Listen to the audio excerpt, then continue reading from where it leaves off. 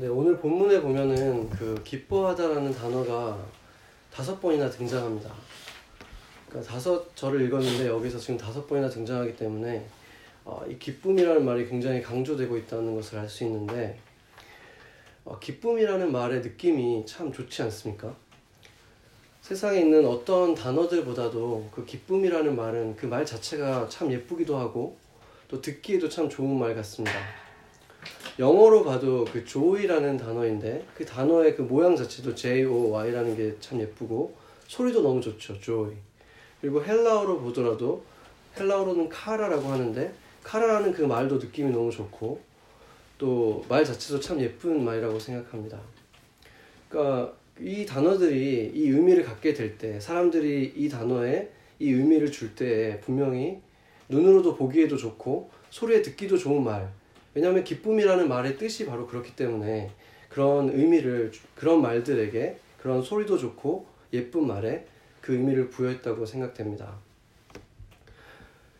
그래서 우리가 이 기쁨이란 말을 참 좋아하는데, 세상에 다른 좋은 말들도 많죠. 뭐 소망이라든지 사랑이라든지 이런 좋은 말들이 많긴 하지만 기쁨이라는 말이 특히나 우리에게 아주 좋게 다가오는 이유는, 가만히 생각해 보면 이 기쁨이라는 것은 우리가 가장 원하는 것이고 어떤 우리가 하는 모든 일들 속에서 결국에는 그 기쁨을 얻기 위해서 하는 거라고 말해도 과언이 아닐 정도로 우리가 원하는 것이기 때문인 것이죠.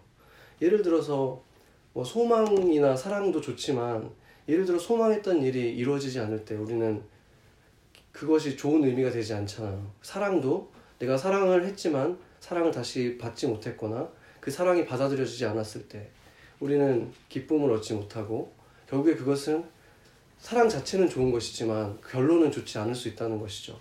그런데 기쁨이라는 말은 그 자체가 바로 결론적이고 그래서 모두가 원하는 말이라는 뜻입니다. 그런데 우리가 모든 일들을 하는 일들, 우리가 관심 있는 것들, 우리가 노력하고 있는 이 모든 것들의 결과로 얻고 싶은 것이 기쁨인데, 그 정도로 우리가 모두가 원하는 것인데도 이 기쁨은 너무 쉽게 깨져버리는 특징이 또 있습니다. 생각해보면 조금 전에도 말했지만, 내가 간절히 원했던 어떤 일이 이루어지지 않으면, 내가 기대했던 그 기쁜 일이 이루어지지 않으면 그 기쁨은 사라져버리고, 내가 사랑을 이루어서 어떤 사람과 사랑을 갖게 돼서 너무나 기뻤는데 그 사람이 떠나면 그 아픔과 함께 그 기쁨도 사라져버리죠. 그런가 하면은 내가 정말 오랫동안 기다려왔던 좋은 일이 나에게 이루어졌어도, 정말 기대했던 일이 이루어졌는데 갑자기 누군가 나에게 무심코 던진 한마디 말이 내가 가졌던 그 기쁨을 완전히 사라지게 하기도 하지 않습니까? 그것처럼 보면은 우리가 그토록 원하는 기쁨인데도 불구하고 그 기쁨은 너무나 연약하고 쉽게 깨져버리는 특징을 가지고 있습니다.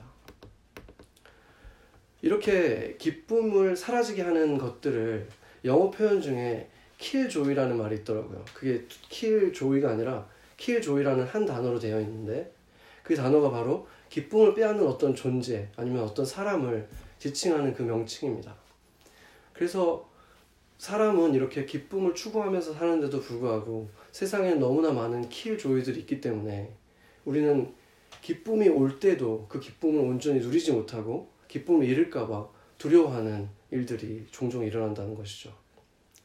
그 killjoy 중에서도 가장 강력하고 가장 흉폭한 것이 바로 죽음입니다.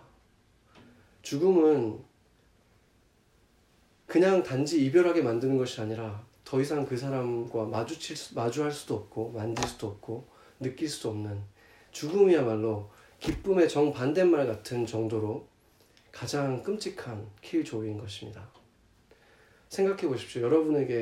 여러분이 정말 갖고 싶었던 것을 가졌거나 정말 원했던 직장에 들어갔지만 그 순간에 내가 너무나 사랑하는 어떤 사람이 목숨을 잃었다는 소식을 듣게 된다면 그곳에 기쁨이 같이 있을 수 있겠습니까? 아마 기쁨의 작은 조각조차도 남지 않고 다 사라져버릴 것입니다. 이처럼 죽음이야말로 정말 가장 강력하고 끔찍한 killjoy라는 것입니다. 그런데 오늘 본문에서 바울은 17절에 보면 자신의 피가 자신이 전제로 드려지더라도 자신은 기뻐하고 기뻐할 것이라고 말하고 있습니다. 이 전제라는 것은 제사를 드릴 때 이 뿌려지는 액체를 말하는 것인데 이 유대 이 교회 관점에서 보면 피가 대표적인 것이 피죠. 그러니까 자신의 피가 제사로 드려지더라도 자신이 죽더라도 기뻐하고 기뻐할 것이다 라고 말하고 있는 것입니다.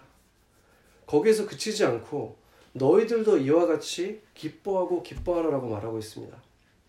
여러분이 잘 알겠지만 히브리어나 헬라어에서 두 번 반복은 우리로 치면은 느낌표를 아주 많이 한 것과 같습니다. 그러니까 굉장히 인텐시브하게 그 감정을 이렇게 표현하는 것이죠.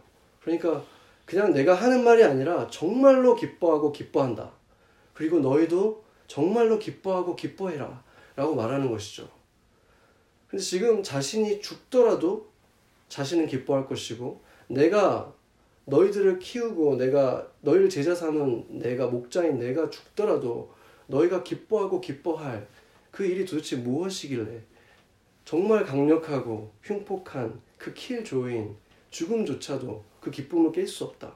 오히려 그것이 와도 우리는 기뻐하고 기뻐할 수 있다고 말하는 이것이 도대체 무엇입니까?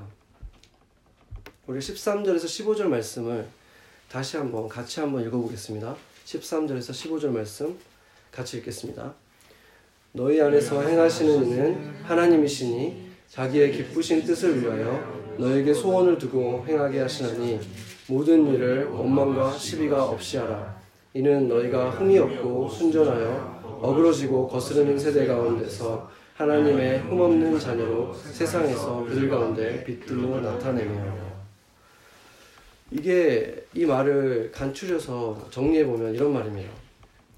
그러니까 하나님께서 너희에게 어떤 소원을 주셨고 그 소원을 따라서 살아간다면 너희가 하는 일은 하나님의 일이 되고 하나님의 일을 너희가 같이 하고 있다면 너희들은 모든 일에 원망과 시비가 있을 수가 없다. 그 말이고 너희가 그렇게 하나님이 소원한 일들을 이루면서 살아가게 되면 너희는 이 어두운 세상, 어그러지고 거스른 이 세상 속에서 하나님의 흠없는 자녀로 세상을 비추는 빛들로 나타내게 될 것이다. 지금 그 말을 하고 있는 것입니다. 그리고 너희가 그렇게 나타나는 것이 바로 하나님의 기쁘신 뜻이다. 지금 그 말을 하는 것입니다. 지금 바울이 이 말을 하는 것은 너희가 세상의 빛이 되는 것이 하나님의 기쁨이기 때문에 그렇게만 된다면 내가 전제로 드려지고 내가 죽음을 맞이하게 되더라도 그 기쁨에 비하면 이것은 아무것도 아니다 라고 말하는 것입니다. 지금 하나님께서 우리가 빛을 발할 때 가지게 되시는 그 하나님의 기쁨이 바울의 기쁨이 되고 그 기쁨이 그 빛을 비추는 그 빛들에게 임하게 되면 죽음조차 깨트릴 수 없는 그 기쁨이 된다고 말하고 있는 것입니다. 이것을 보면은 지금 그 바울의 마음이 예수님의 마음을 참 닮아 있다는 것을 알 수 있는데 그 히브리서 12장에 보면 이런 말이 있습니다. 믿음의 주요 온전하게 하신 이인 예수를 바라보자. 그는 그 앞에 있는 기쁨을 위하여 십자가를 참으사 부끄러움을 개의치 아니하시더니 하나님은 보좌 우편에 앉으셨느니라. 그러니까 지금 자기 앞에 있는 그 기쁨을 보기 때문에 그 수치와 부끄러움을 다 참으실 수 있었다. 그 십자가의 죽음조차도 그 기쁨을 깨트릴 수 없었다라고 지금 말하고 있지 않습니까? 그러니까 예수 그리스도의 심장을 가졌다고 말하는 바울이 지금 이 글을 쓸 때 바로 바울이 이 하나님의 기쁨을 가지고 있었기 때문에 자신이 지금 제자 삼은 이 제자들이 빛을 발하는 자들이 되어가는 것을 보면 자신의 죽음도 이 기쁨을 깨트릴 수 없다라고 말하고 있는 것입니다. 오늘 이 본문에서 빛을 비춘다라고 지금 되어 있는 이 표현이 NIV에 보면은 이게 star라고 되어 있습니다. 15절에 보면은 이게 shine like stars in the universe라고 되어 있는데 사실은 이 한글 성경이 여기서는 좀 더 본래 의미에 가까운 것 같습니다. 왜냐하면 스타라는 이 단어의 원래 헬라어는, 보통 많이 쓰이는 헬라어는 아스테르라는 단어인데, 이것은 이제 플래닛을 얘기하는 것이죠. 그러니까 별이라는 플래닛을 얘기하는 것인 것에 반해서 오늘 본문에서는 원어를 보면 포스테르라는 단어가 쓰였습니다. 빛이라고 할 때. 그래서 포스테르라는 건 포스가 빛이기 때문에 포스테르라는 단어는 빛을 내는, 빛을 뿜어내는 존재를 말하는 것입니다. 물론 어두운 하늘에 있는 반짝거리는 별들도 아름답고 빛나는 존재들이긴 하지만, 그 빛은 단지 그냥 반사시키는 빛이기 때문에 어두운 길을 걷는 사람들의 앞을 비춰주지는 못하지 않습니까? 그런데 이 포스텔이라는 것은 그 자체가 이렇게 빛을 발산하는 존재이기 때문에 누군가의 그 밤길을 비춰줄 수 있다는 것입니다. 마태복음 5장 16절에 보면은 이같이 너희 빛이 사람 앞에 비치게 하여, 이렇게 되어 있습니다. 그들로 너희 착한 행실을 보고 하늘에 계신 아버지께 영광을 돌리게 하라. 그러니까 그 빛, 우리가 발산해야 되는 그 빛은 그냥 하늘에 반짝거리는 아름답게 보이는 별 정도가 아니라 정말 최소한 달빛 정도는 되어서 사람들의 길을 비춰줄 수 있을 정도의 그 빛이어야 된다는 말입니다. 그리고 그런 빛을 발산할 때 그 하나님의 기쁨이 우리에게도 임한다는 말입니다. 그래서 그 하나님의 기쁘신 뜻이 우리 그분의 자녀들이 세상에서 빛을 발하고 또 어둠을 밝히는 빛이 되어가는 것, 그것이 기쁨이라는 것입니다. 그렇다면 구체적으로 어떤 삶이 빛이 되는 삶일까요? 오늘 본문에 보면은 흠이 없고 순전하여 라는 말이 있습니다. 흠이 없다는 표현은 그 원어적으로 보면 책망받을 것이 없다. 그러니까 뭔가 잘못한 것이 없다는 것이죠. 그리고 순전하다는 것은 섞이지 않은 것을 말하는데, 그러니까 책망받을 것이 없고 순전한 것이, 섞이지 않은 것이 바로 빛이 되는 것이라는 뜻이죠. 반대로 세상은 하나님, 어스르다는 것은 구부러져 있다는 의미인데, 그러니까 뭔가 이렇게 삐뚤어져 있고 망가져 있다는 뜻이죠. 그 세상은 망가져 있고, 또 거스른다는 것은 하나님의 그 질서를 거스르고 있다는 뜻입니다. 그래서 세상은 망가지고 하나님은 거스르고 있는데, 그곳에서 책망할 것이 없는 존재가 되고 그들과 섞이지 않는 모습으로 살아가는 것이 바로 빛들로 살아가는 모습인 것입니다. 그런데 예수님을 믿는다고 해서 순식간에 우리가 빛이 되지는 못하죠. 순식간에 우리가 완전히 흠이 없는 존재가 되거나 순전해지지는 못하지 않습니까?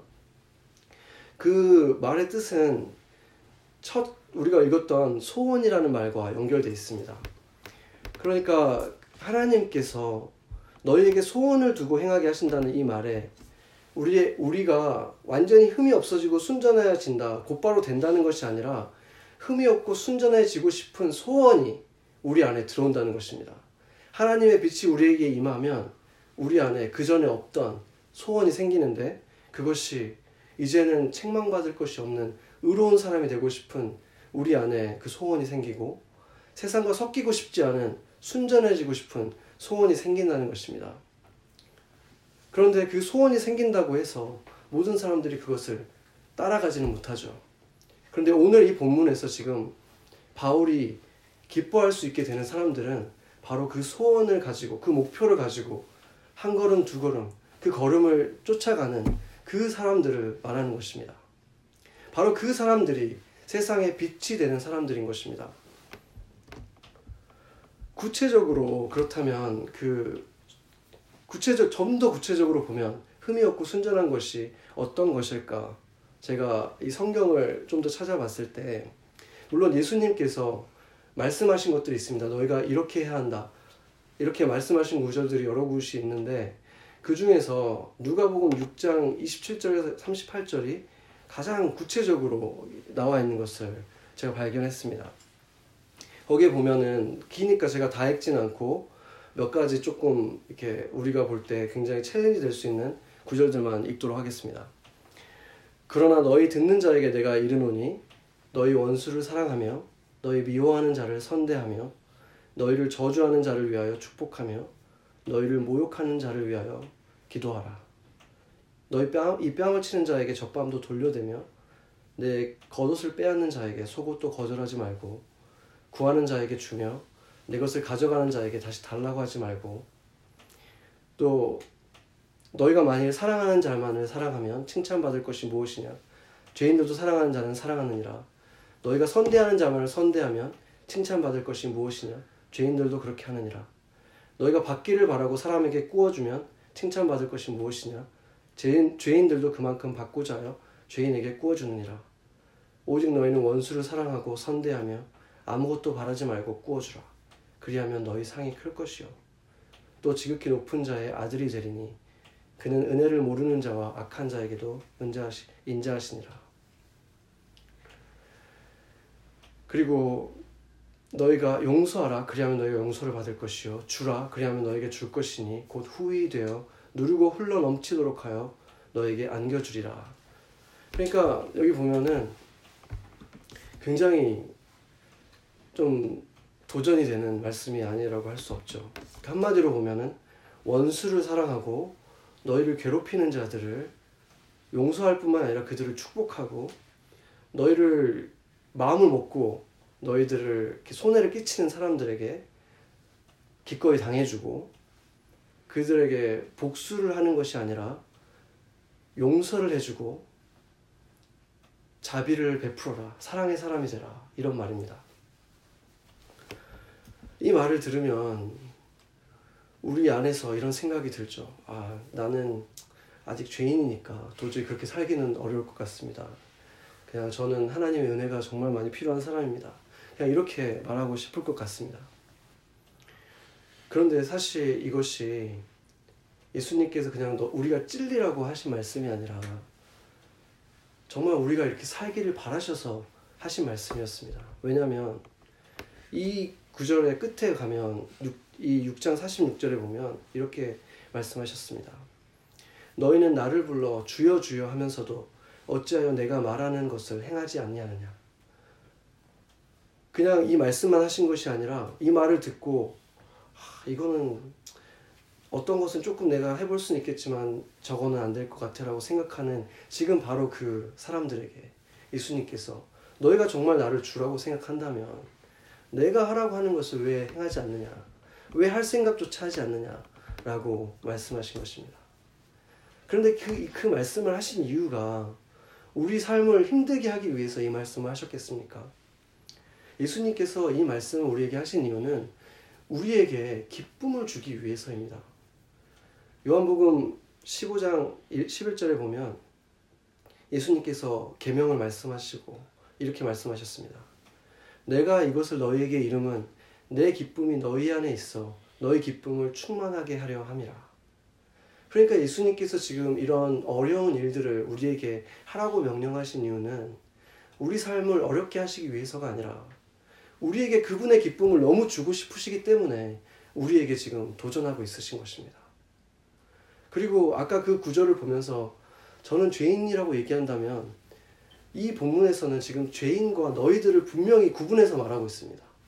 첫 번째 구절을 보면 그러나 너희 듣는 자에게 내가 이르노니 이렇게 말했습니다. 그러니까 너희는 지금 예수님의 말씀을 듣는 자들, 예수님을 주님이라고 부르고 예수님을 따르는 사람들이고, 죄인이라고 말하는 사람은 예수님의 말씀을 개의치 않는 사람들을 말하는 것입니다. 그래서 우리가 예수님을 주라고 부르는 사람들이라면 예수님께서 하신 이 말씀이 정말로 도전되는 말이긴 하지만 이것이 바로 흠이 없는 자, 그리고 순전한 모습으로 되어질 우리의 목표라고 생각하고 조금씩이라도 그것을 향해서 나아가는 우리가 되어야 한다는 것입니다. 그때 우리가 바로 세상을 거스르는 빛으로 살아가게 된다는 것입니다.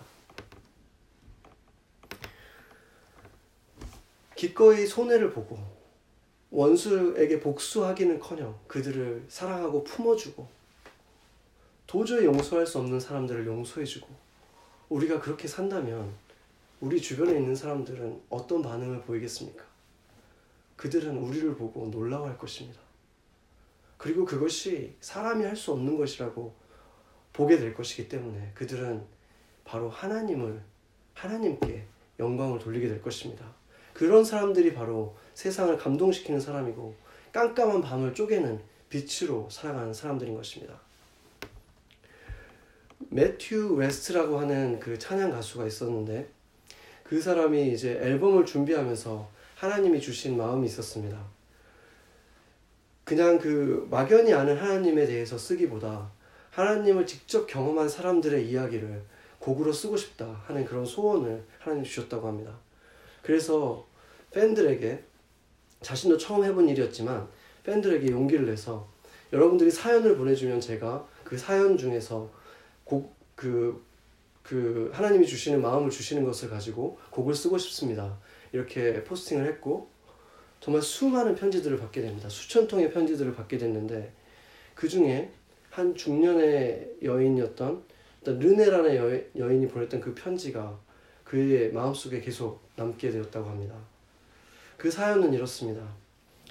르네라는 그 중년의 여인에게는 메간이라는 딸이 있었는데, 이제 갓 20살이 되었을 때 자신의 친구와 함께 차를 타고 가다가 어떤 음주운전자에 의해서 사고를 당하고 그 자리에서 즉사하게 됩니다. 그 신실한 크리스찬이었던 르네에게도 그 일은 너무나 견디기 힘든 일이었죠. 자식이 있는 사람에게 그 자식의 죽음만큼이나 더 고통스러운 일이 어디 있을 수 있겠습니까? 그만큼의 그 고통은 있을 수 없겠죠. 그래서 신실한 그리스도인이었지만 너무나 그 견딜 수 없는 고통 속에서 정말 그 고통과 미움과 또 그 분노와 이 속에서 시간을 보내고 얼룩진 시간들을 보내다가, 이분이 그래도 크리스찬이었기 때문에 이 일을 선한 곳으로 사용하고 싶다는 생각이 들었다고 합니다. 그래서 음주운전을 방지하는 그 캠페인을 시작했고, 학교들을 다니면서 음주운전의 피해가 얼마나 큰 것인지, 얼마나 큰 고통을 줄 수 있는지 이것을 알리는 일을 시작했습니다. 그런데 그 일을 하고 있던 그녀에게 하나님의 음성이 들려오기 시작합니다. 그것은 바로 용서라는 것이었습니다. 그 음주운전을 했던 그 사람도 청년이었는데 에릭이라는 24살의 청년이었습니다. 그는 그 사고로 인해서 22년형을 받고 감옥에 수감되어 있었죠. 그런데 그 사람을 용서하라는 것은 신실한 그리스도인이었던 그녀에게도, 르네에게도 너무나, 그녀에게 있어서 어떻게 보면 가장 불가능한 일이었던 것이죠. 그런데 그 음성은 너무나 또렷하고 분명했기 때문에 결국에 그녀는 에릭이 수감되어 있는 감옥으로 갔고 그를 만났습니다. 그리고 그를 품에 안고 내가 당신을 용서합니다 라고 말합니다. 그때 그 에릭은 정말 감옥에만 갇혀 있었던 것이 아니라 자신의 죄책감과 그 죄의식에 사로잡혀서 고통하고 있던 그 에릭은 진정한 용서를 경험하면서 예수님을 만나게 됩니다. 그런데 이야기는 거기서 끝나지가 않습니다. 그로부터 이제 이 르네는 이 에릭이라는 청년을 아들처럼 생각하면서 계속 관계를 갖고 편지를 보내고 하는, 그렇게 관계를 맺다가 거기서 그치지 않고 이제 법원에다 청원을 하기 시작합니다. 이 사람을 풀어달라고 청원을 합니다. 그래서 결국에 에릭은 자신의 형량을 절반으로 감형되고 풀려나게 됩니다.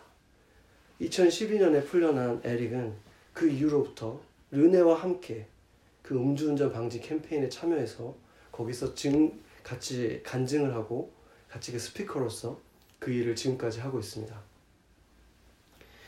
이 이야기를 들을 때 정말 이렇게 충격이 오지 않습니까? 저는 이야기를 듣고 한번 처음 듣고 결코 잊지 못했습니다. 제 마음속에 계속 남아 있었습니다.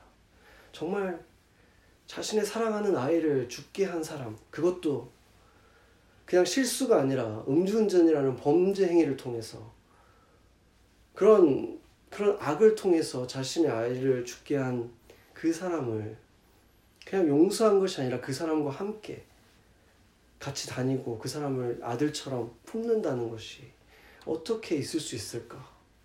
너무나 충격적이지 않습니까? 정말 그 킬조이 같은, 정말 그 흉폭한 그 죽음을 넘어섰던 것은 바로 하나님의 음성을 듣고 주님께서 하라고 하신 원수를 사랑하고 그를 용서하라고 하신 그 일을 했을 때 일어난 것입니다. 그리고 그것은 빛이 되어서 환하게 세상을 비추고 있는 것입니다. 그 이야기를 듣는 사람마다 그리스도인이든 아니든 충격을 받게 되고 어떻게 그럴 수 있나 그 사실을 봤을 때 하나님께 영광을 돌리게 된다는 것입니다. 정말 평범한 중년의 여인, 정말 특별한 능력이 있었던 것이 아무것도 없는 그 여인이지만 하나님이 하라고 하신 일을 순종했을 때, 그 용서를 했을 때 그녀의 영향력은 정말 열방으로 나아가고 있는 것입니다. 그리고 그 이야기는 이제 노래가 되어서 정말 사방에서 그것이 불려지고 그 이야기를 듣는 사람들마다 은혜를 받고 변화를 경험하는 것입니다. 지금 우리가 섬기는 우리 교회는 큰 교회는 아니지만 맨하탄을 품고 계속해서 복음을 전하고 또 직접 열방으로 또 나아가며 그곳을 품고 있습니다. 정말 그렇게 하는 교회가 별로 많지 않습니다. 손에 꼽는 교회입니다. 그런 일들을 해나간다는 것 자체가 우리 교회는 정말 세상에 빛을 발하고 있는 교회인 것입니다. 그런데 우리가 빛을 발해야 하는 곳은 교회뿐만이 아닙니다. 교회를 통해서뿐만이 아닙니다. 우리가 삶의 대부분의 시간을 보내는 곳, 직장이나 학교, 가정, 그곳이야말로 빛이 진정으로 필요한 곳이라는 것입니다.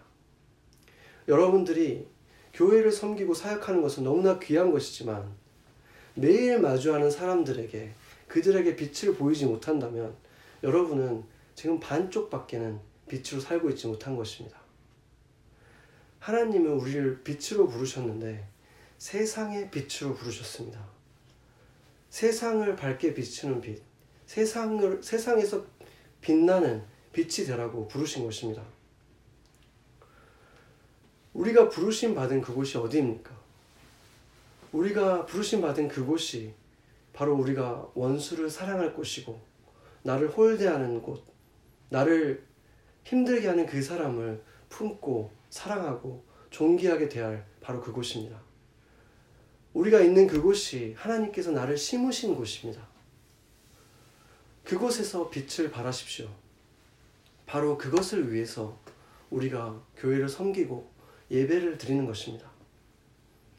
우리가 그렇게 살아갈 때 여러분은 하나님이 기뻐하고 기뻐하는 그런 삶을 살아가게 되는 것입니다.